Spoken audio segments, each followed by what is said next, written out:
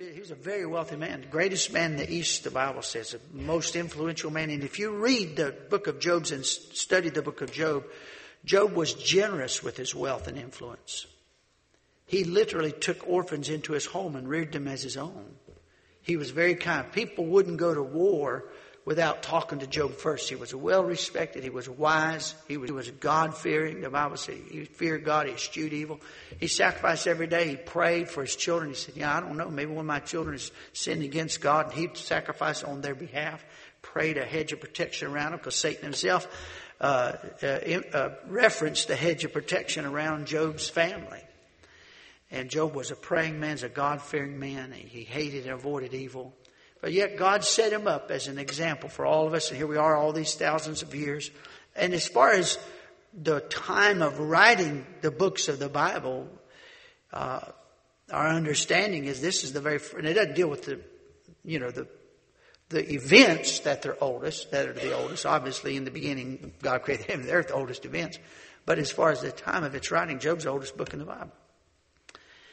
And so we go back many, many centuries, and here we are tonight still learning from Job.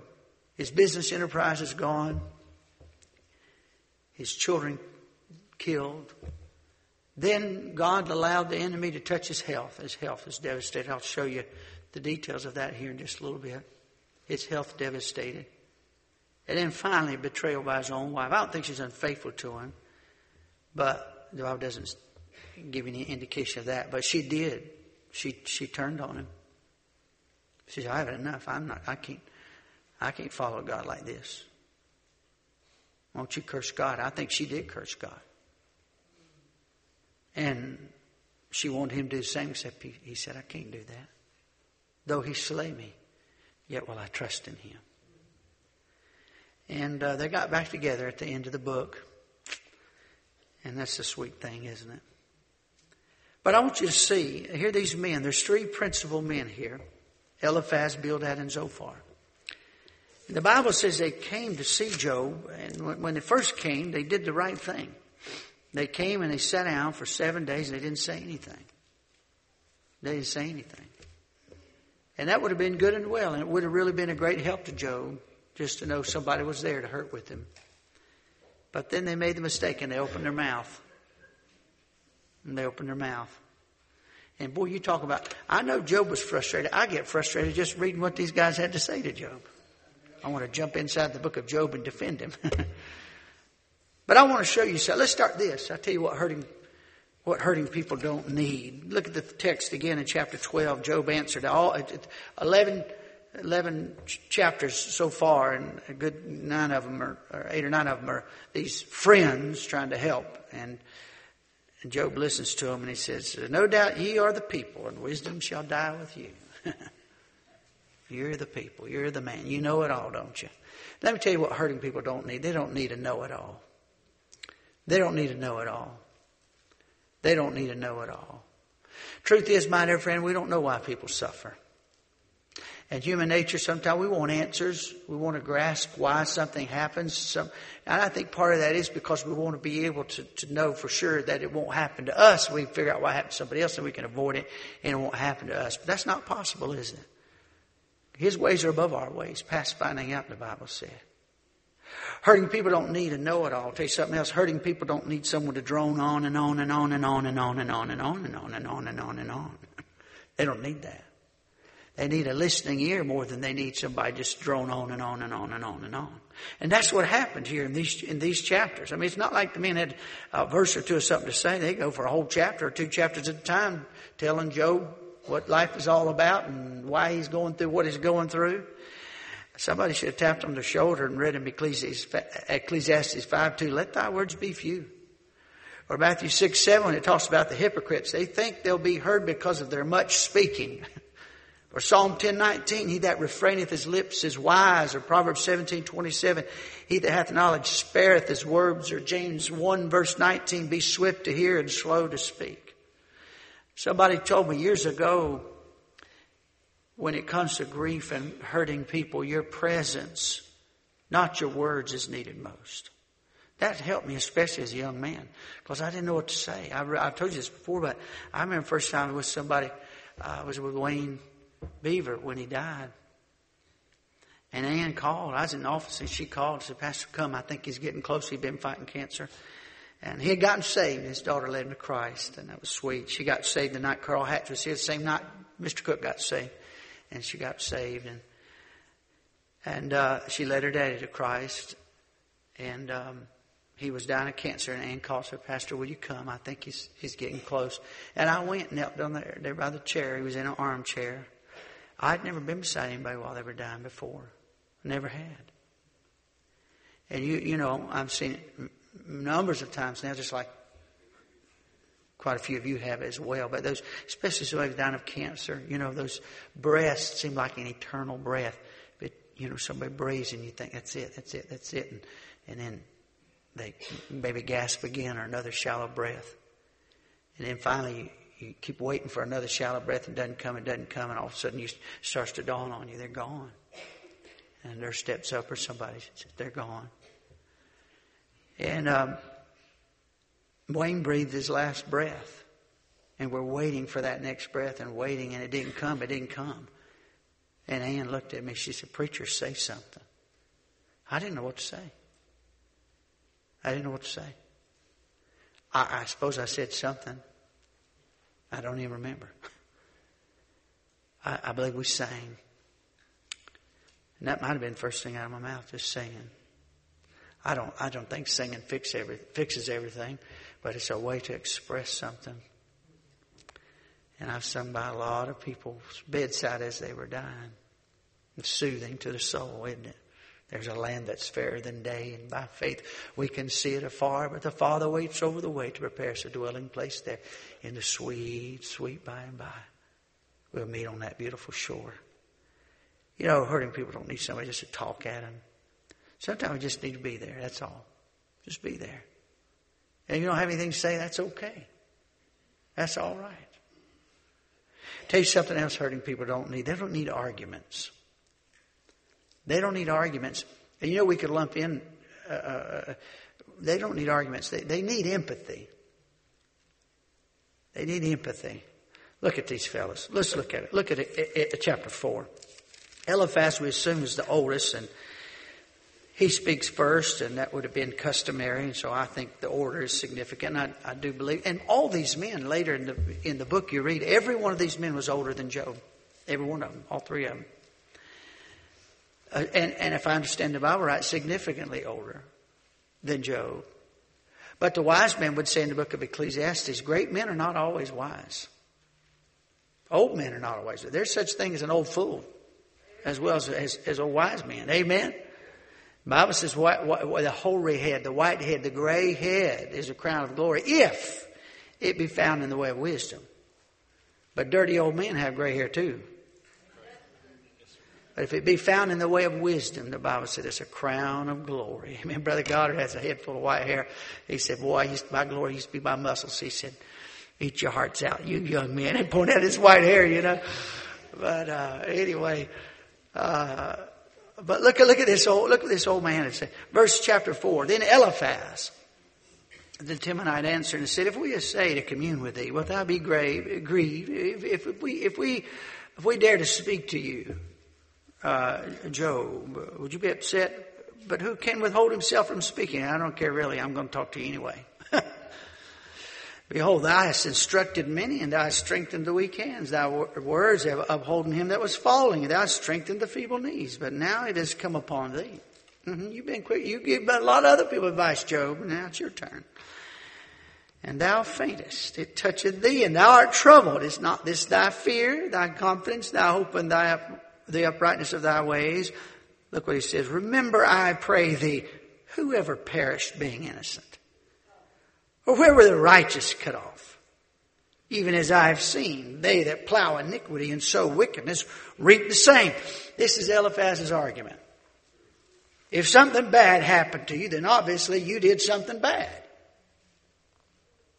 And quite frankly, that's the primary theme of all three of these men. They use different language, say it a little different way, but that's the basic argument of all of them is that if something bad happens to you, it's obviously you did something bad. Now I got news for you. That's not true. That's not biblical. John chapter number 9, the disciples said to the Lord Jesus about the man that was born blind. They looked at him, they made judgment call. They said, who sinned? Was it this man or his parents? Jesus said, neither one of them. This man was born blind that the works of God might be manifest in his life. God said, I allowed this man to be born blind so I could do a miracle today and magnify my power and my glory, that God would be glorified. Let me tell you something. We don't know why people suffer. We don't know why people suffer. Hurting people don't need answers. Now there might be some answers to be had, but they don't need our answers, our explanations, our arguments. They need empathy. In Luke chapter 13, turn over there. I want you to see this. I don't think I've ever preached this passage to you, but I want to show you something. Luke chapter 13. Keep your finger, of course, in Job 4. Luke chapter 13. The Bible said there were present at that season some that told them of the Galileans whose blood Pilate had mingled with their sacrifices. Now this is the only reference to whatever this incident was. The historian Josephus, who expounded on so many biblical events, is silent on this event. There's nothing about it that we can find a historical record. And nowhere else in the Bible is this mentioned. But it clearly says that there were some Galileans whose blood Pilate had mingled with their sacrifices. So evidently these folks from Galilee were somewhere, the temple presumably sacrificing, or someplace sacrificing, and Pilate and his men fell upon them. Maybe they had been accused of, maybe they were zealots of some kind and resisting the Roman government and authority, or whatever it was. While they're sacrificing, he came in and slew them evidently, and their blood was mingled with the blood of their sacrifices. And Jesus answering said unto them, suppose ye that these Galileans were sinners above all the Galileans because they suffered such things? I tell you, nay. No. But except ye repent, ye shall all likewise perish. Jesus observed something. He observed and he fixed their thinking. People were saying, well, they must have been really bad people. God let that happen to them. He said, no. You think they're worse? They're particularly bad because that bad thing happened to them? He goes on and talks about another incident, completely separate incident. In verse number 4. Or those 18 upon whom the tower in Siloam fell and slew them, think ye that they were sinners above all men that dwelt in Jerusalem? I tell you, nay, but except you repent, ye shall all likewise perish. So there's some kind of building project. I was trying to read after a couple of men about this verse, and one suggested it was an aqueduct. I don't know if there's some historicity to that or not. I really don't know. But the Bible didn't tell us. It just said there was a tower in this place called Siloam, and evidently it fell in, and maybe they were building it or whatever happened, or maybe it was old and it fell. The Bible didn't tell us, but it fell and 18 people died. And so people were saying, well, those 18 people, I guess they must have done something terrible because something like that happened. This is a statement. Jesus dismissed the idea that accidents or human cruelties were God's judgment on particularly bad sinners, nor that miraculous survival is proof of a person's goodness. Yes, God does preserve at times. How many of you have been preserved by God? You have experienced God's divine protection. You've experienced. Okay, yes, God does that. But he says in this verse, he said, the truth is this. The important thing is everybody needs to repent. Except you repent, you shall all likewise. Everybody, you're all going to die somehow. That's what he's saying. And evidently folks are having discussions about those Galileans. They must have been real bad people because they had a horrible death. They got slaughtered right there while they're sacrificing. And those folks must have been bad people up in that tower. The tower fell down. They all died. Jesus said, nonsense, no. He said, listen, the bottom line is this. We're all going to die. You just make sure you're ready to die. And he dispels this notion that somehow if you live right, everything goes good. If you do bad, then everything's going to go bad. Look at Hebrews chapter 11. Hebrews chapter 11. Go back over there with me. Let's look at it. This is the great faith chapter, right? By faith. By faith, the elders obtained a good report. By faith, Abel. By faith, Enoch. By faith, Noah. By faith, Abraham. Through faith, Sarah. By faith, Isaac. By faith, Jacob, Joseph, Moses. All these folks were mentioned. Get down to verse 31. By faith, Rahab. Then we get to 32. Gideon, Barak, Samson, Jephthah, David. Verse 33. Who through faith subdued kingdoms, wrought righteousness, obtained promises, stopped the mouths of lions, quenched the violence of fire, escaped the edge of the sword, out of weakness were made strong, waxed valiant in fight, turned to flight the armies of the aliens, women received their dead raised to life again, and others were tortured, not accepting deliverance, that they might obtain a better resurrection. Others had trial of cruel mockings and scourgings. Yea, moreover, bonds and imprisonment. They were stoned. They were sawn asunder. Tradition says Isaiah was put in a log and sawed in half. They were tempted. They were slain with a sword. They wandered about in sheepskins and goatskins, being destitute, afflicted, tormented, of whom the world was not worthy. Aren't you glad that you live in Hebrews 11:35a and above, and not in Hebrews 11:35b and beyond? But yet all these people are mentioned as being people of faith. The deliverance or being devoured by the angry lions didn't prove their faith. You understand that? And Eliphaz makes this horrific judgment, argument. I don't know if he's trying to, later Job would say, miserable comforters are ye all. It was a really bad attempt at comforting a broken and a hurting man. Eliphaz wants to argue his point. If something bad happened to you, obviously you did something bad. He gets over in verse 12, and he said, "Now a thing was secretly brought to me, and mine ear received a little thereof, in thoughts from the visions of the night, when deep sleep falleth on me." You know what he's doing? He tells him a dream. I had this dream. God bless your heart. He don't need to hear about your dream right now. As if he has some special enlightenment. Now, he had a dream, he had a vision in the middle of the night. And he has some special wisdom. Hurting people don't need arguments. And quite frankly, don't need answers always. They need empathy. They need love. Look what Bildad had to say, chapter number 8. Bildad is evidently the second eldest of the three. Then answered Bildad the Shuhite, said, "How long wilt thou speak these things? How long shall the words of thy mouth be like a strong wind?" He's saying, Job, you're full of hot air. Boy, what a friend. "Doth God pervert judgment, or doth the Almighty pervert justice? If thy children have sinned against him, and he have cast them away for their transgression," you understand what he's suggesting, right? "If thou wouldest seek unto God betimes, and make thy supplication to the Almighty, if thou art pure and upright, surely now he would awake for thee, and make the habitation of thy righteousness prosperous." Here's Bildad's argument. Is God just? Okay, then you're getting what you deserve. Wow, what a great comfort. Furthermore, in verse number 4, he says the same is true for your kids. Who ever heard of somebody losing all their kids in one day? God's a just God. Evidently, they deserved it. Job could have gone his whole life without hearing another word from Bildad. Miserable comforter for sure. We get over to chapter 11. Zophar finally speaks up. He starts with ridicule, and ridicule is never helpful. Then answered Zophar the Naamathite and said, "Should not the multitude of words be answered? And should a man full of talk be justified? Should thy lies make men hold their peace? And when thou mockest, shall no man make thee ashamed?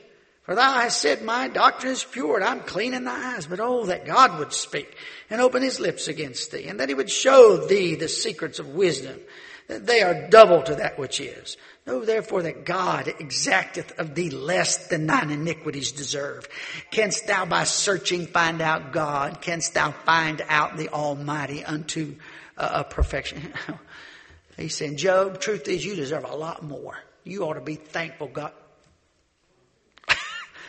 Wow. What a friend we have in Zophar. You know, people don't need arguments.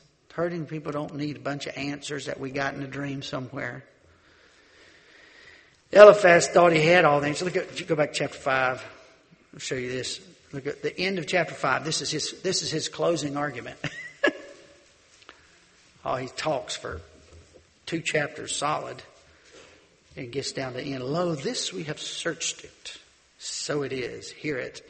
And know thou it for thy good.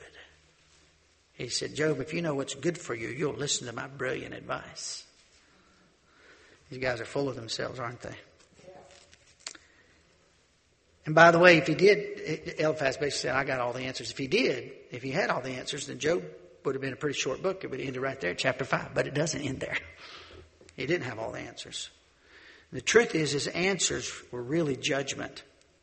Look again at chapter 5, verse 1. This is still Eliphaz. Call now if there be any that will answer thee. And to which of the saints wilt thou turn? For wrath killeth the foolish man, and envy slayeth the silly one. I have seen, I have observed, from my observation, the foolish taking root, but suddenly I cursed his habitation. His children are far from safety, and they are crushed in the gate. Neither is there any to deliver them, whose harvest the hungry eateth up, and taketh it even out of the thorn. He, like the other knucklehead, suggests that Job's sin is the cause of his children's death, and the cause of the loss of his estate. Can I tell you something? Hurting people don't need us to figure out why they're hurting. I don't really need that. Because we're not always a very good judge. God knows things we don't know.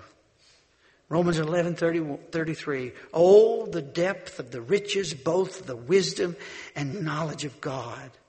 How unsearchable are his judgments, his decisions, and his ways past finding out. Let me read to you again. Romans 11:33. Oh, the depth of the riches, both of the wisdom and knowledge of God.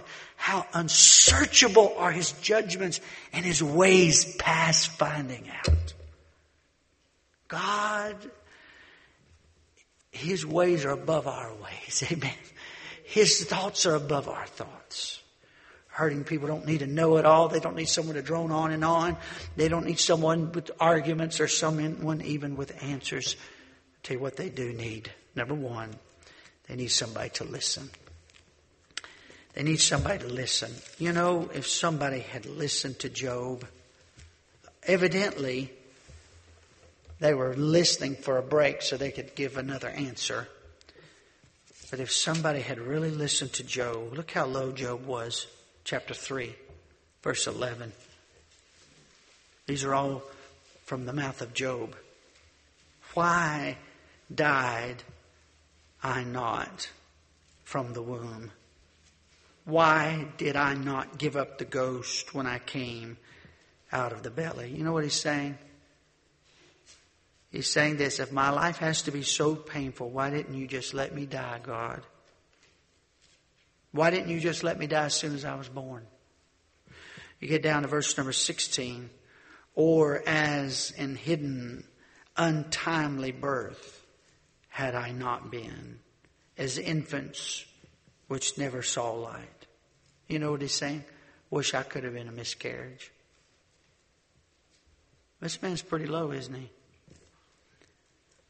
We get down to verse 20. Wherefore is light given to him that is in misery? Wherefore? For what reason? And life unto the bitter in soul, which long for death, but it cometh not. And dig for it more than for hid treasures, which rejoice exceedingly, are glad when they can find the grave. Why is light given to man whose way is hid, and whom God hath hedged in? He's only saying, he said, why is it that some people who want to live can't live, and some people who want to die can't die? Why? Get over to chapter 6. I'm just simply saying somebody should have been listening to what Job was saying instead of thinking what to tell him. You get over to chapter 6, you look at verse number 8. Oh, that I might have my request And that God would grant me the thing that I long for, even that it would please God to destroy me, that He would let loose His hand and cut me. I wish God would just let me die. Over chapter 7.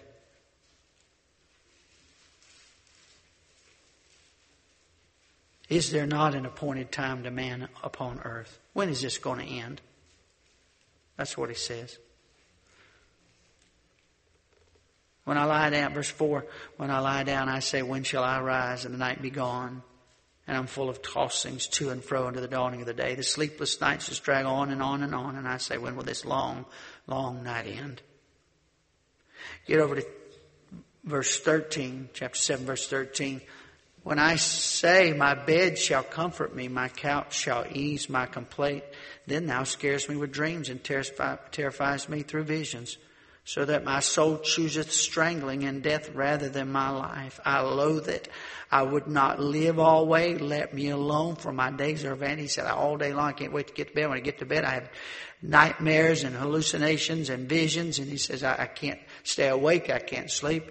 And he says, I would rather die than live in this condition. Verse 19, how long wilt thou not depart from me, nor let me alone till I swallow down my spittle? I have sinned. What shall I do unto thee, O thou preserver of men? Why hast thou set me as a mark against thee, so that I am burdened to myself? Why dost thou not pardon my transgression and take away my... How long? What shall I do? Why don't you take this away?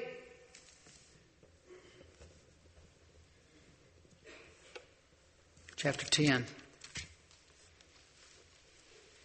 verse 1. My soul is weary of my life. I'm tired of living. I will leave my complaint upon myself. I will speak in the bitterness of my soul. I will say unto God, do not condemn me. Show me wherefore thou contendest with me. Why are you against me, God? Verse number 18. Wherefore then hast thou brought me forth out of the womb? Why was I ever born? Oh, that I had given up the ghost and no eye had seen me. I should have been as though I had not been. He said, I wish I never existed. Chapter 13, one more here. Two more. Verse 24, chapter 13, verse 24. Wherefore hidest thou thy face, and holdest me for thine enemy? Why do you hide your face from me? Why do you treat me like I'm your enemy, God?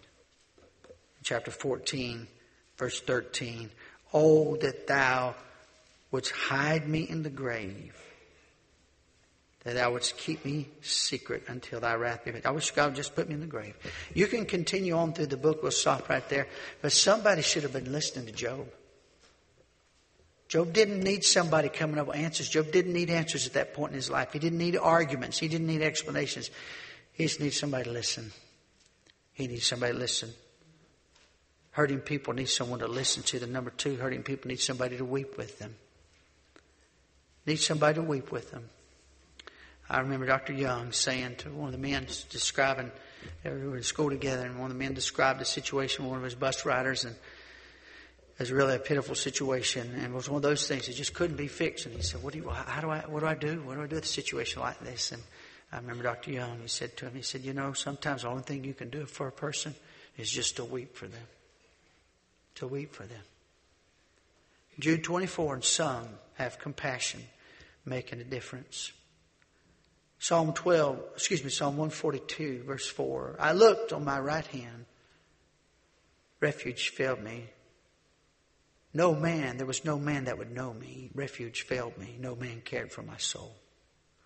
What does the Bible say in Romans? We're to weep with those who weep. And Jesus saw the multitudes, and he wept on several occasions, at least 3 occasions in the New Testament. Jesus saw the multitudes, looked on the city, and he wept, and he wept.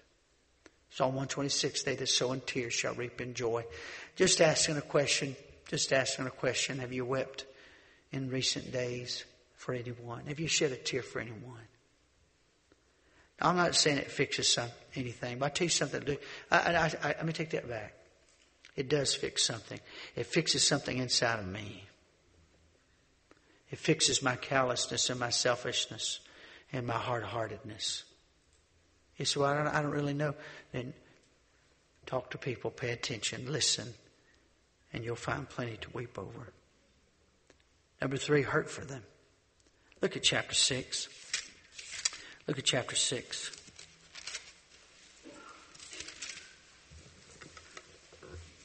Bildad speaks first in 2 solid chapters of trying to explain things to Job about why he's not right with God and he should pay attention to this dream he had and all that nonsense. And then at the end, that sarcastic statement in verse 27 of chapter 5, Bildad closes, lo, this we have searched it, so it is.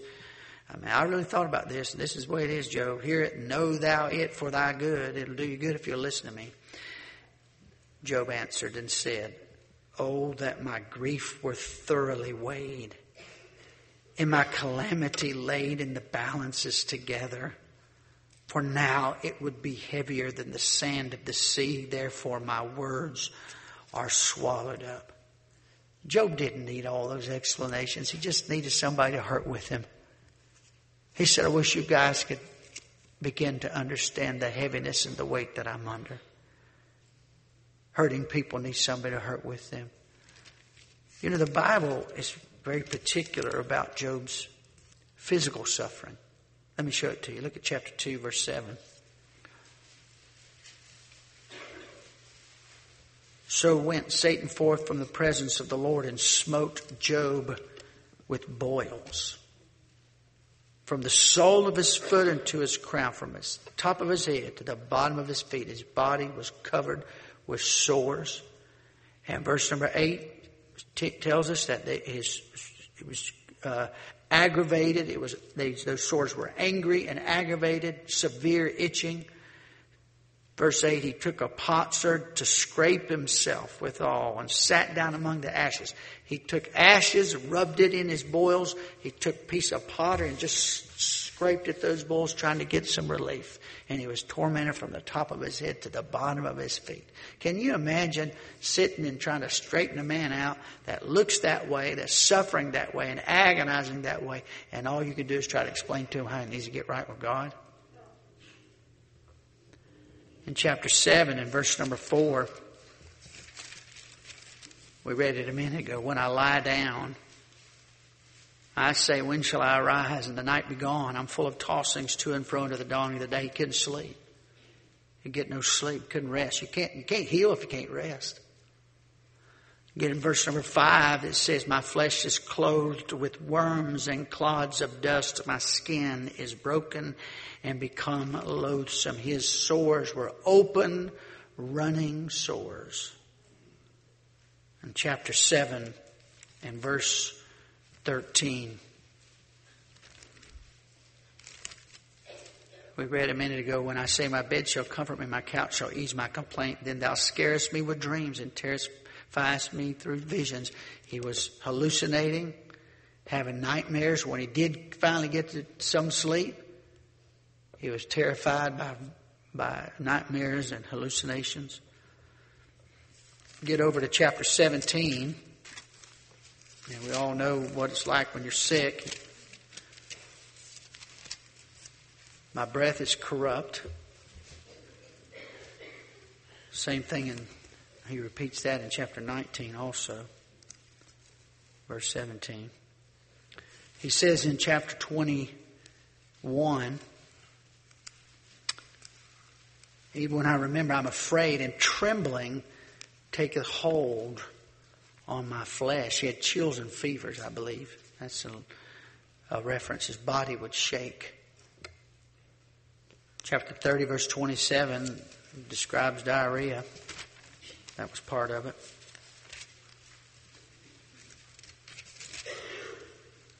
My bowels boiled and rested not. The days of affliction prevented me. Chapter 30, verse number 30. My skin is black upon me, and my bones are burned with heat. His skin became discolored from its natural color. These are just the physical manifestations of his suffering. If somebody just looked at Job, and listened to Job, then surely they would have begun to hurt with Job. Can I tell you something? You can't fix what's broken in people's lives. Sometimes you do something to help, but many times you could just hurt with them. And compassion is, the great definition, compassion is your pain in my heart. And you know why we don't feel the pain of others? We don't think about them. We don't think about them. And I would encourage every Sunday school teacher, I'd encourage every person that ministers to others, we'll take some time. You know, if you took 5 minutes each week and just put yourself in the place of somebody and just think what it would like to live in a home in that situation. There's some folks suffering physically here. Really suffering. You want to hurt with them? You want to hurt for them? You're going to have to think. Number 4, love them. Number 4, love them. What do hurting people need? Someone to listen to them. Someone to weep with them. Someone to hurt for them. Someone to love them. Years ago, you've heard all my stories, I guess. But we were still in college. I think we were married at the time. We were brand new married if we were. And set of parents and came up, and our mom, I think it was mom and another bus worker, he had said, this girl is rebellious and she needs help. And just, here she is. Well, this 15-year-old girl was from Guatemala, and she had lived with her grandmother all of her life. Her dad lived here in the States, lived in Chicago, and she grew up with her grandmother. She didn't hardly knew her dad, but grandmother died, and there was nobody to take care of her, so she got shipped over here to be with her dad, who she barely knew. Well, her dad had a family. He had a wife and children. She had a 15-year-old brother she didn't even know about. Had a brother the same age as her. She couldn't speak English. So here she gets shipped. She can't communicate. She doesn't know these people. Well, as you can imagine, her dad's wife didn't even know she existed till she got there. So she moves in the house with her dad, who she doesn't know, and a stepmom who didn't even know she existed. Now you can imagine, the issues that caused. Siblings, she didn't know. She was hard. She was hard. And understandably so, and bitter. But anyway, Miss Terry, as we all called her then, just loved that girl. I remember watch her hug her. She'd put her arm around her, give her a little squeeze. Girl just stand there, just hard, stiff. And over time, she'd loosen up, got to where she enjoyed it. One day, she hugged her back. She learned to communicate. She often told her how much she loved her. And one day she began to return those I love yous. She had a little sister. Anna got saved. Her brother Walter got saved. Little Esther, just a little teeny little thing. She started riding on the bus too. She eventually got saved. Esther lives over here in Fayetteville Street. She's an old lady. She has a 17-year-old daughter. She showed up Easter Sunday. That little Esther. And just came to say thank you for investing in our family. Love makes a difference. Amen. We can't fix everything broken, but we can love people. And then lastly, we can pray for them. You kids come on and sing that for us, would you? Some of the children are going to sing for us. We can listen. We can weep. We can hurt. We can love. And we can pray for hurting people. How many of you know somebody that's hurting tonight? You know somebody that's hurting. We can pray for them. Amen. We can pray for them. Somebody help me. Mike, thank you.